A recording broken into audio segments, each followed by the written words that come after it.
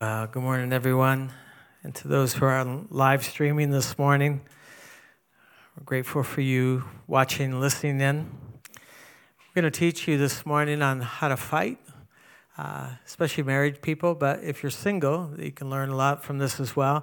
We've been in this vein. We've been teaching for weeks just about relationship recovery, how to deal with all kinds of things from offenses to bitterness to unforgiveness, all kinds of things where the enemy tries to ruin our own spiritual lives through the things that happen to us from other people. And we do marriage counseling, pre-marriage counseling, and one of the lessons we always try to get across to those that we're working with is that we want to teach you how to fight. And they're always surprised by that. We always get that funny look on their face, like, you're going to teach us how to fight. And that we fight, that Heather and I, we've been married 43 years. We don't fight like we used to.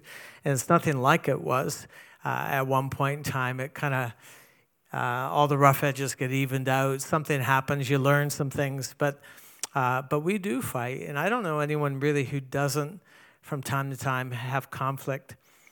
Some may just be in what they call intense fellowship. But people do have struggles with relationships. And then things happen, like, this crazy COVID time that we've gone through. Where I used to pastor up north, on this little website for that region, it tells you how many people get divorced each month. And it's on average, I've been watching it for about 13 years now, it's a divorce a day. Usually there's 30 every month. I don't even know who's marrying these people, or maybe they're not getting marriage counseling. They certainly don't know how to fight. And then during COVID, I watched it. It went up to about 103 at one point in time. That's a lot of divorces, a lot of marriages that bite the dust. And I think there's some clues in this morning's message about how that happens and why that happens. Are you interested in learning how to fight? How to fight fair? You're going to fight. You might be able to learn how to do it in a way that's productive and helpful. And if you're single, there's some things you can learn from this as well. If you go with me to 1 Peter chapter 3,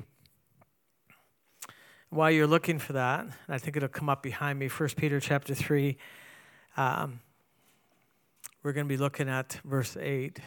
Jen, if you want to get there. I collect little tweets, little things that people have written about marriage struggles. Here's one. It says there's two kinds of people. Those who pack 6 days in advance for a trip, and then the ones who wake up that day and realize they need to do a load of laundry, and then they marry each other. One guy wrote, she said, listen, I just found out my husband eats spaghetti with a spoon, so I can't listen to your problems now. One guy says, after 35 years on the planet, I've just learned one of the most important lessons that I want to pass on to you fellas. She can eat your fries, but you can't eat hers. Isn't that a truth? One guy wrote and he said, I just said, you're not the boss over me, to my wife. But I think she can tell I was bluffing. One lady, she wrote, she said, my husband brought home unfrosted Pop-Tarts, and now I have to file for divorce. We had a good run. Lady wrote, my husband annoyed me last night, so this morning when I got up, I slightly adjusted the temperature on the toaster. It's a way to get even. My husband asked me if I had any my wife asked if I had any annoying habits, and then got all offended during the PowerPoint presentation. Husband, he says, does it bother you when and she said, yes. Then there's the wife who was grilling her husband about something he had done, and while they're talking in the car, they're traveling, she reached over and she turned up the heated seat in the summertime, cranked it up full. He's over there sweating about this third degree that he's getting, not realizing that she had turned up the heated seat. Well, lots of funny stuff out there. Let's go to 1 Peter. Peter's an end-time book, and he starts off in verse 1. He's writing to wives. And then he gets down to verse 7, he's writing to husbands. So the context is marriage. Then watch verse 8. He does something different. He says, finally, all of you, be of one mind, having compassion for one another, love as brothers, be tender-hearted, courteous. Courteous has to do with how you fight. Sometimes when we're fighting, we're not very courteous. Not rendering for evil, or rendering, reviling for reviling, tit for tat. You do this to me, so I'm gonna hurt you back. You said this hard thing to me, now I'm gonna say this back. And so this is now, I think he just switched. In verse 8, I think he's talking about church. I don't think he's talking about marriage anymore. He could be, and it all applies because everything that applies to a marriage applies to the church. And everything that applies to the church applies to a marriage. God's created two institutions. The first one he created was marriage. The second one was the church. And they're both operating on the exact same principle. What applies to one completely applies to the other. In fact, the Apostle Paul, when he was telling Timothy and Titus how to find a pastor for the church, he said, just go to their house. Look how he's treating his spouse and look how he's treating the kids. You'll learn what kind of pastor he's going to be in the pulpit. It's profound, the similarities between home and church. They're the same. Verse 8, he could be writing about church, and it perfectly fits. And he says, not rendering evil for evil or reviling for reviling, but on the contrary, blessing. Knowing that we're called to this, that we may inherit a blessing. Then he says in verse 10, he's quoting David. He says, he who would love life and see good days. Doesn't that sound like a lyric in a song? He that would love life and see good days, let him refrain his tongue from evil, his lips from speaking deceit. The idea with deceit here is sometimes when we have a gripe with someone, it's so small, it's so petty, it's the Pop-Tart kind of thing. And so you have to embellish it. You have to actually make it sound worse than what it really is. And you lie. It's deceit. Let him turn away from evil and do good. Let him seek peace and pursue it. In other words, you have to be the one to reconcile. You have to be the first one to say, look, we need to talk. We need to work this out.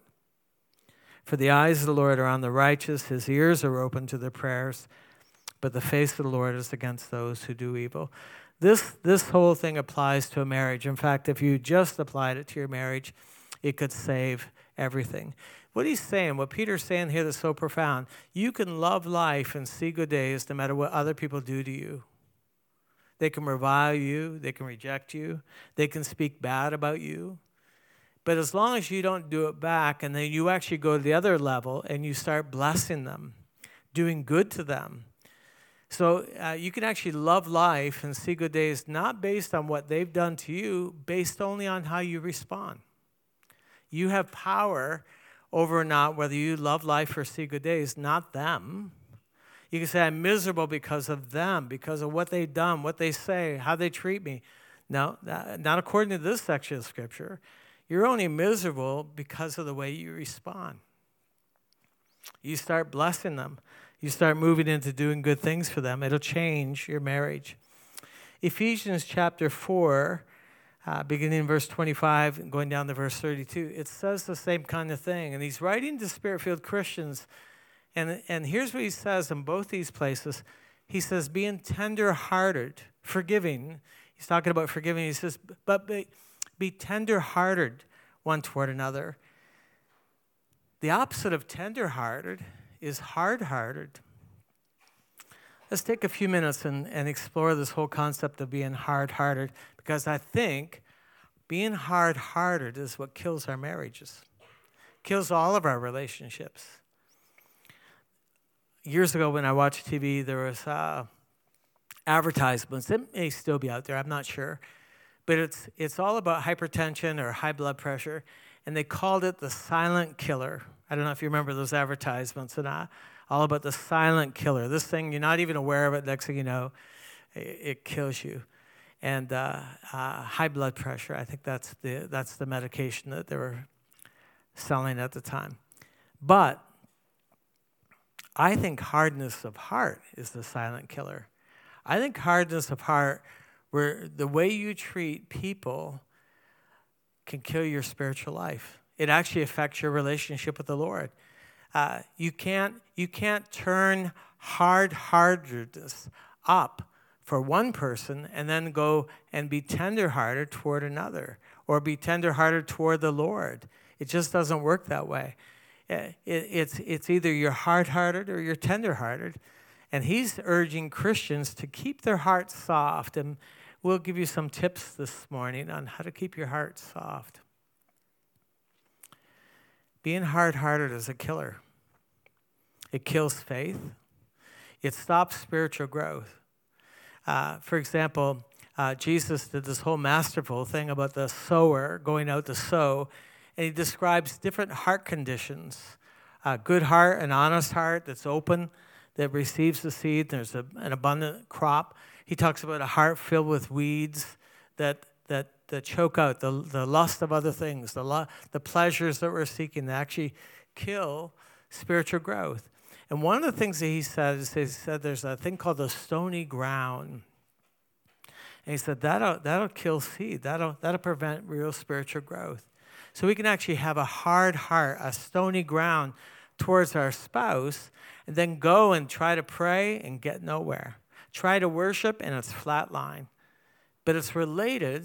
It's almost disjointed. You don't realize that the reason you're not getting anywhere in worship is because of how you're treating someone else. It's almost like you can use it as a dipstick. Your relationship with the Lord is only as deep as your relationship with other people. We can't kid ourselves. It's not possible to have this robust, flowing spiritual life with the Lord and be treating each other out of the hardness of our heart, being unforgiving, rendering evil for evil. It's just not possible. It's just not possible. You can actually snark with your spouse in the car on the way to church and get to church and get nothing. Not because the Lord doesn't want to, it's because of the hardness of our heart. Here's what Jesus said. He was talking to the disciples about the issue of divorce, which is very controversial. Very few sermons ever mention the word divorce or even talk about divorce. But it's a fact of life. It happens. It's happened to people in our place, in our church here. I don't know any that are ongoing or people who are seeking it right now, but it has happened. It's happened to people. We have people who come here whose hearts have been wounded and damaged through divorce. Someone rejected them. Someone who was over the moon in love with them at one point in time told them to get lost. It damages them. And sometimes we take those rocks and we build walls around our heart so that no one ever hurts us again, and the seed just bounces off. Somebody's going to have to take down that wall, that hardness of heart. It's a killer. It's a silent killer. Jesus, they were talking about divorce, and the Pharisees were divorcing each other over the craziest thing. If the wife burnt his toast, he could divorce her. All he had to do was say, I divorce you, I divorce you, I divorce you. Even among the Muslim religion today, you can divorce a person by saying, I divorce you, I divorce you, I divorce you, and then marry somebody else and divorce them that same day. In fact, they just come out with a rule of just a couple years ago that said you could no longer divorce by text. In other words, they're texting, I divorce you, I divorce you, I divorce you. So easy divorce was the issue. Jesus was talking about that. They said, wait a minute, but it's in the Bible. And Jesus said, yeah, it's in the Bible. Moses wrote it, but he didn't write it as permission. God was saying, okay, these people's hearts are so hard toward each other, they're going to divorce, so at least let's be equitable. At least let's be just. Let's make it fair. If you're going to divorce, you're going to write a certificate. his fault. He's decided to divorce me. I didn't divorce him. I've got a certificate that shows that he divorced me.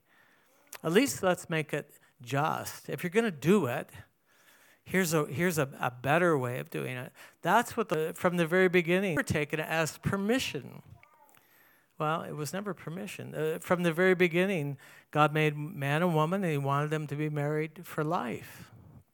That was what God intended. But it's happened. It happens in our society, and it's a real killer. It makes it hard for us. It makes it hard for our kids to have spiritual, open relationship with the Lord. Talk about hardness of heart. Let's just keep going with this for a few minutes. There's this amazing story of hardness of heart. We saw Pharaoh. He hardened his heart and wouldn't let the children of Israel out of Egypt. And then they got out through signs and wonders. God parted the Red Sea, got them out, fed them in a place where nothing grows, a complete desert. And they not only survived, they thrived. He fed them miraculously. Water come out of a rock and satisfied their thirst and the thirst of all of their animals. I mean, it was miraculous. And then they hardened their heart toward the Lord and toward the leadership that God had given them and toward each other. And they died in the wilderness, but they hardened their heart. You would think people who saw great miracles like the Red Sea parting would not have a hard heart because they saw great signs and wonders. Many people have said, boy, if my family could only see a healing, could only see a great miracle, they would all surrender to Jesus. Well, not everybody. It depends on the hardness of your heart. These people, you can read this in Hebrews. There's a powerful section in Hebrews chapter 3, verse 7, where the Spirit is speaking to the church. Where you are in Peter, just tells left and go over a few places, quarter of inch of Bible, and he tells this whole story. It's a prophetic warning by the Spirit. Today, if you'll hear his voice, do not harden your hearts, as in the years of rebellion, the time of rebellion in the wilderness. They actually hardened their heart. They couldn't hear from the Lord anymore. They departed from the Lord. It says, verse 13, but exhort one another daily. That means we have to be together. While it is called today, lest any of you be hardened through the deceitfulness of sin. He's warning Spirit-filled believers that there's a death to our spiritual life, and it's called hardness of heart, and it comes largely out of our relationships with each other. And it happens. It happens. He's warning about this. We see it in the scripture, and there's an amazing story of Jesus goes to synagogue. And they knew he would. They knew he was coming. And they said, let's work this out so that if Jesus heals on the Sabbath, we can kill him for breaking the law. And his hand is aged. And one of the Pharisees says, I got a neighbor. His hand is like driftwood. His hand is just withered right up. I'll bring him to synagogue, and we'll stand him in front of Jesus, and if Jesus heals him, we can kill him. They didn't care about the man. They didn't care about the Sabbath. They didn't care about church. They didn't care about communion and fellowship. They just wanted to kill Jesus. And when you know it, Jesus shows up. You can read this in Mark chapter 3. Jesus shows up, and they push the guy forward, and he's got one hand that's all twisted, and there's a stigma. He can't work. He doesn't have a normal life. Plus, there's this whole thing, where they said, beware bad, and now God made his hand like a piece of driftwood. And so there's all that stigma, social stigma. And so they push the guy forward. And the scripture tells the story, and he says, Jesus looked around the room, and he looked upon all of them with anger. He looked at them with anger, and he was astonished at the hardness of their hearts. These were the spiritual leaders of the community. supposed to be the most religious people, and their hearts were the hardest. We should do a sermon on anger. Anyone here struggle with anger at all? Having anger is not down. They don't want to acknowledge that they have anger. They pretend it doesn't happen, and they push it down. They blow up somewhere else. They'll blow up during Dutch Blitz because it's been pushed down. Or play spoons together. It'll come out. Scuff your knuckles all up playing spoons. It'll come out sometime. It'll come out somewhere. It'll come out in some church split. And among Mennonites, there's also a thing called the silent divorce, where they stay married, but they don't love each other, and they don't talk. They don't really relate. It's a silent divorce because there's so much stigma against divorce. Jesus got angry. So being angry is not a problem. In Ephesians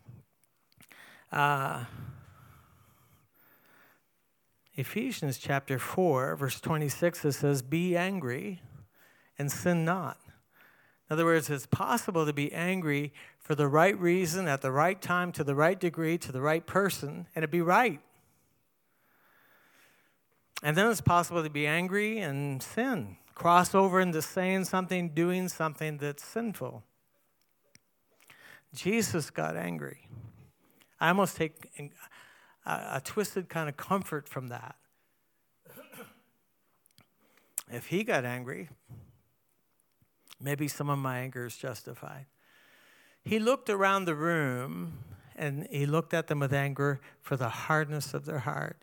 And he looked at the man. He come back to him, and he said, "Stretch out your hand." And the man stretched it out, and it became whole and flexible and new, just exactly like the other hand. What an amazing moment. What an amazing miracle. Right in front of everybody. Everybody saw it. The whole church saw it. And the Pharisees left that building trying to figure out a way to kill Jesus. That now they're justified in killing him. Talk about hardness of heart. We think that if people see a miracle, it'll change everything. It doesn't always. It depends on the condition of the heart. Amen? How do you keep a heart soft? How do you keep your heart tender? Well, I think the number one way is forgiving, being quick to forgive, forgiving always. Even Jesus was predisposed to forgive. He said, if you blaspheme me, I'll forgive you. You blaspheme the Holy Spirit, you're in big trouble. But as far as me, I've already decided. It doesn't matter what you say, I will forgive you. That's amazing. This whole forgiveness, I often will pray and say, Lord, flush my heart of all the sand, the gravel, the stones, the stuff that's building up. Flush my heart with forgiveness. It's a powerful, powerful tool. Being quick to forgive, being quick to repent. Quick to repent acknowledges that you did something wrong. No one has to drag it out of you. You don't have to get caught in the act. You're already willing to talk about it. You're willing to get past it. You're already saying, I don't like that. I don't want to live that way. I don't know how to break the pattern that I'm in, but I don't like this pattern. And you keep your heart soft until God gives you the breakthrough through acknowledgement, through repeated confession and acknowledging that, both to yourself, to God, and to other people. It's a powerful thing. It'll keep your heart soft. I think another way to keep your heart soft is being open to correction. That when someone says something to you, you don't fall apart. You don't become defensive. You don't reject it. You don't say, but you've got this problem. That's what kills a marriage. It kills friendships. Yeah, you touch that little thing that I do, but you've got this problem. And the enemy, he'll supply you with those things. Yeah, you do this. You don't like what I do, but I don't like what you do. Tit for tat. This whole idea of being open to criticism. It takes a mature heart. There's about 12 verses in the book of Proverbs alone that says, receive correction. The Living Bible says, get all the help you can get. In other words, someone says, they find the courage to come to you and they say, there's something I see here that has to change. And you actually embrace that. You actually grab them by both shoulders, bring them in close, kiss them right in the middle of the forehead and say, thank you for speaking to me. Thank you for finding the courage to let me know I need to see how others see me. I need that perspective. Thank you for sharing that. I'm working on that, and I will overcome. Thank you. Pray for me. But do that sincerely will keep your heart soft. Nobody likes it when you confront them and they twist it all around and they make it look like you're the one with the problem. Being teachable. Being willing to change. I find people who have a hard heart are stuck in their ways. They don't want to move. They don't want to change. They don't want to grow. They're stuck in their ways. It's because their heart is hard. God doesn't want to make you grow. He doesn't want to force you into new truth. He doesn't want to force you into new spiritual frontiers. He doesn't want to force you. And I see people, oftentimes the one spouse will be wanting to grow and go on with the Lord, and the other is stuck in their ways. And I think it's a condition of heart. I think it's a silent killer called hardness of heart. Having a tender conscience. Keeping your conscience in good working order. Keeping your conscience in good working order. It's 2 o'clock in the morning, and you're driving somewhere deep in the county, and you stop at the stop sign, and you come to a complete stop, and then you move on. That's a good conscience. That's a conscience that's working. Doesn't matter what other people see. Doesn't matter if there's a policeman behind the sign. Your conscience says, this is the way I live. I had a young guy one time, he said, would you be my mentor? And I said, I don't know that I want to do that. He said, I need you to be my mentor. In fact, I want you to speak into my life. I said, I don't think you do. He said, no, I really do. I want you to, if you see something, I want you to tell me. I said, I don't know that you want me to do that. He said, really, I'm inviting you to be my mentor and to speak into my life. As we're driving, and he's telling me this, he didn't stop at a single stop sign. We're driving on this trip. He didn't stop at a single stop sign. I said, well, we can begin with stop signs. I mean, if you're blowing through stop signs in the natural, what kind of stop signs are you blowing through in the spirit? What kind of stop signs are you blowing through with pornography? What kind of stop signs are you blowing through with other areas of your life? Well, I said we're going to teach on rules for fighting. Are you interested in some rules? And if you're going to fight, you might better learn how to fight well, fight fair, fight in a way that's productive, that's constructive. Let me give you a few things. Ephesians 4:26, we mentioned about being angry and sin not. But he gives us a major clue. He says, do not let the sun go down on your anger. In other words, you're having this conflict and you're really ticked off, but you say in yourself, I'm not going to let this day come to an end without me taking some kind of steps to resolve this. I'm not going to carry this over into my sleep. In fact, you might better just say, I'm going to write off a whole night of sleep. You're not going to sleep well anyway. You're going to wake up miserable. So it takes spiritual leadership. It takes maturity to say, I'm going to make this thing right before the sun goes down. I'm not going to wait for the person. By the way, it doesn't work if you wait for them just before they nod off. You want to have a fight. You want to talk it all out. Don't do that. That's going to kill that relationship. Book appointments. Say, look, I need to have a fight with you. I got 3 things I need to square away. Can I get an hour of your time? Can we go for a walk? And you actually, rather than ambush them just before they're going to sleep, or they just sit down with a bowl of popcorn, they're about to watch a movie, and you say, I got some things I need to work through with you. That fight's not going to go well. They're not really going to listen. And listening is a real important thing where you sit down and you say, okay, I'm going to give you time. Tell me everything. Let's get it all out. Tell me everything that's bothering you, and I will hear you. That's a major ingredient in fighting well. But don't spring it on them. Say, look, I got some stuff to work through. I need a time with you to sit down. We go for a latte, we go for a drive, or go for a walk. Somehow, I need to sit down and work some stuff out with you. By the way, a good rule of thumb, something to factor into your marriage early, we don't fight in the bedroom. That's where we say we love each other. That's for intimacy. That's where things become really open and trusting. And you have to say, this place is sanctified. We don't fight here. We don't discuss the bills here. We don't discuss your last purchase here.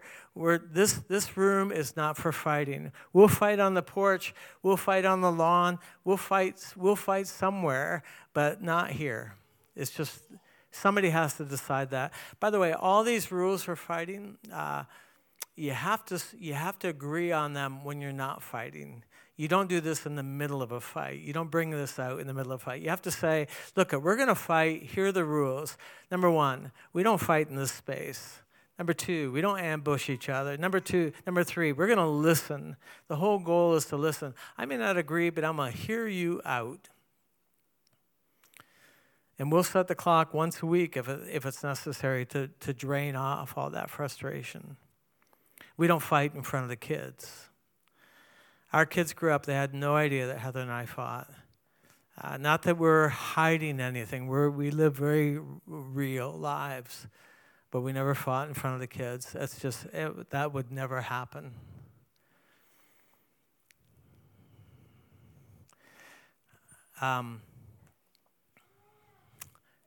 You don't fight by text. You don't fight by email. Let me just say this. Text and email are the lowest forms of communication known to man.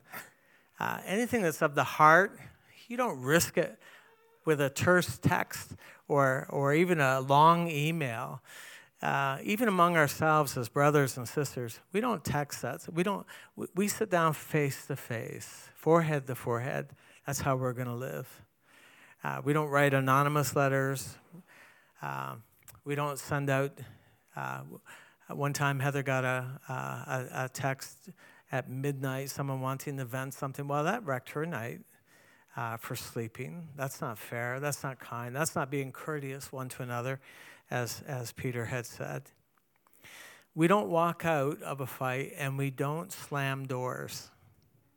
We never slam doors. I think that's really important. We speak with respect. We don't have to trash them. We don't have to call them names. We just would never call each other names, never use language that brings them down. The other thing we decided in the first year after we got married, we used to say things like, well, this isn't working out. Maybe we should never have gotten married in the first place. We never used the word divorce, but everything up to that. We say, well, I wish we had not married. That kind of thing. There was a point in time where we sat down where we weren't fighting, and I said, listen, Heather, from now on, let's never say that again. Let's never use that language ever again. And we didn't. And the reason is because we found out that it grieved the heart of God, it hurts, it wounds us, makes us feel insecure rather than security that we need, that we can weather anything together. But it also, we found out it just made the devil too happy. We decided we're not gonna give him any joy. We're never gonna use the D word. We're not gonna give that to him. I've had different times where we're building up for a really good fight, a loud, raucousy fight, and then all of a sudden one of us will realize, I think the devil's at work here. I think the devil's trying to bring us down. And we discern that you're not my enemy.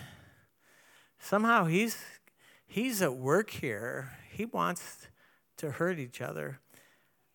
So calling it what it is, naming it for what it is, recognizing the devil is at work, really, really important. Pray it through. Let's see what else I have here. Yeah, here's the final one I'll say. Never say never. Never say never, never say always. If you want to see your fight jacked up to another level, say, you always do this, or you never do that. That'll take that fight to an entirely different level because they become defensive. They say, no, that's not true. I always do this and you never do that. No, you always do this and I never do that. Just someone has to decide that we're never going to use the word never. We're going to always avoid the word always. It will wreck a relationship. Let me finish by saying this. Some of you are not married. You're single. If you want to practice being married, practice with your dad. And boys, you practice with your mom. How you treat your mom is how you're going to treat your wife. That's a fact of life. How you relate to your dad is how you're going to relate to your husband. It's a sure tell. It's just the way it is. And so if you're slamming doors on your dad and giving him the cold shoulder because he wouldn't give you the keys to the car or something like that, wouldn't let you do what you wanted to do, that's how you're going to treat your husband. It just always carries over. That hardness of heart that you're experiencing with dad, that's going to carry over, and it's going to be a relationship killer. It's going to hurt your marriage. So you have to decide, I'm using my dad I'm using my mom as a way to practice on how to be married. It'll change not only that relationship, but it's just as true as can be. It's a great place. That's how you're going to treat your spouse when you get on your own. You may not think so, but you will. You'll revert to it, sure as anything. Anyone believe what I'm saying? You've seen it happen? I've seen it happen many times. Let's stand together.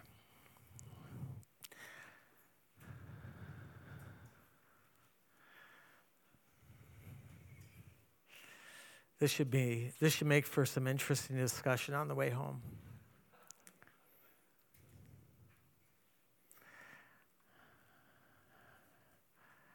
Father, we love you and we love your word. We love your ways. Lord, I pray that you would spare us from the silent divorce or the other kinds of divorce that's happened. And those who've had that happen, I'm asking for healing. I'm asking that you'd flush their hearts with forgiveness. That you'd heal their heart, making it tender again. Taking down all the stony walls that they've built to keep their heart from being hurt again. God, help us, I pray. Thank you for this reminder. The perils of a stony heart, a hard heart. Father, I need to hear. We need to hear. I'm grateful for it. Thank you for speaking to us today. In the name of Jesus. Amen. Amen.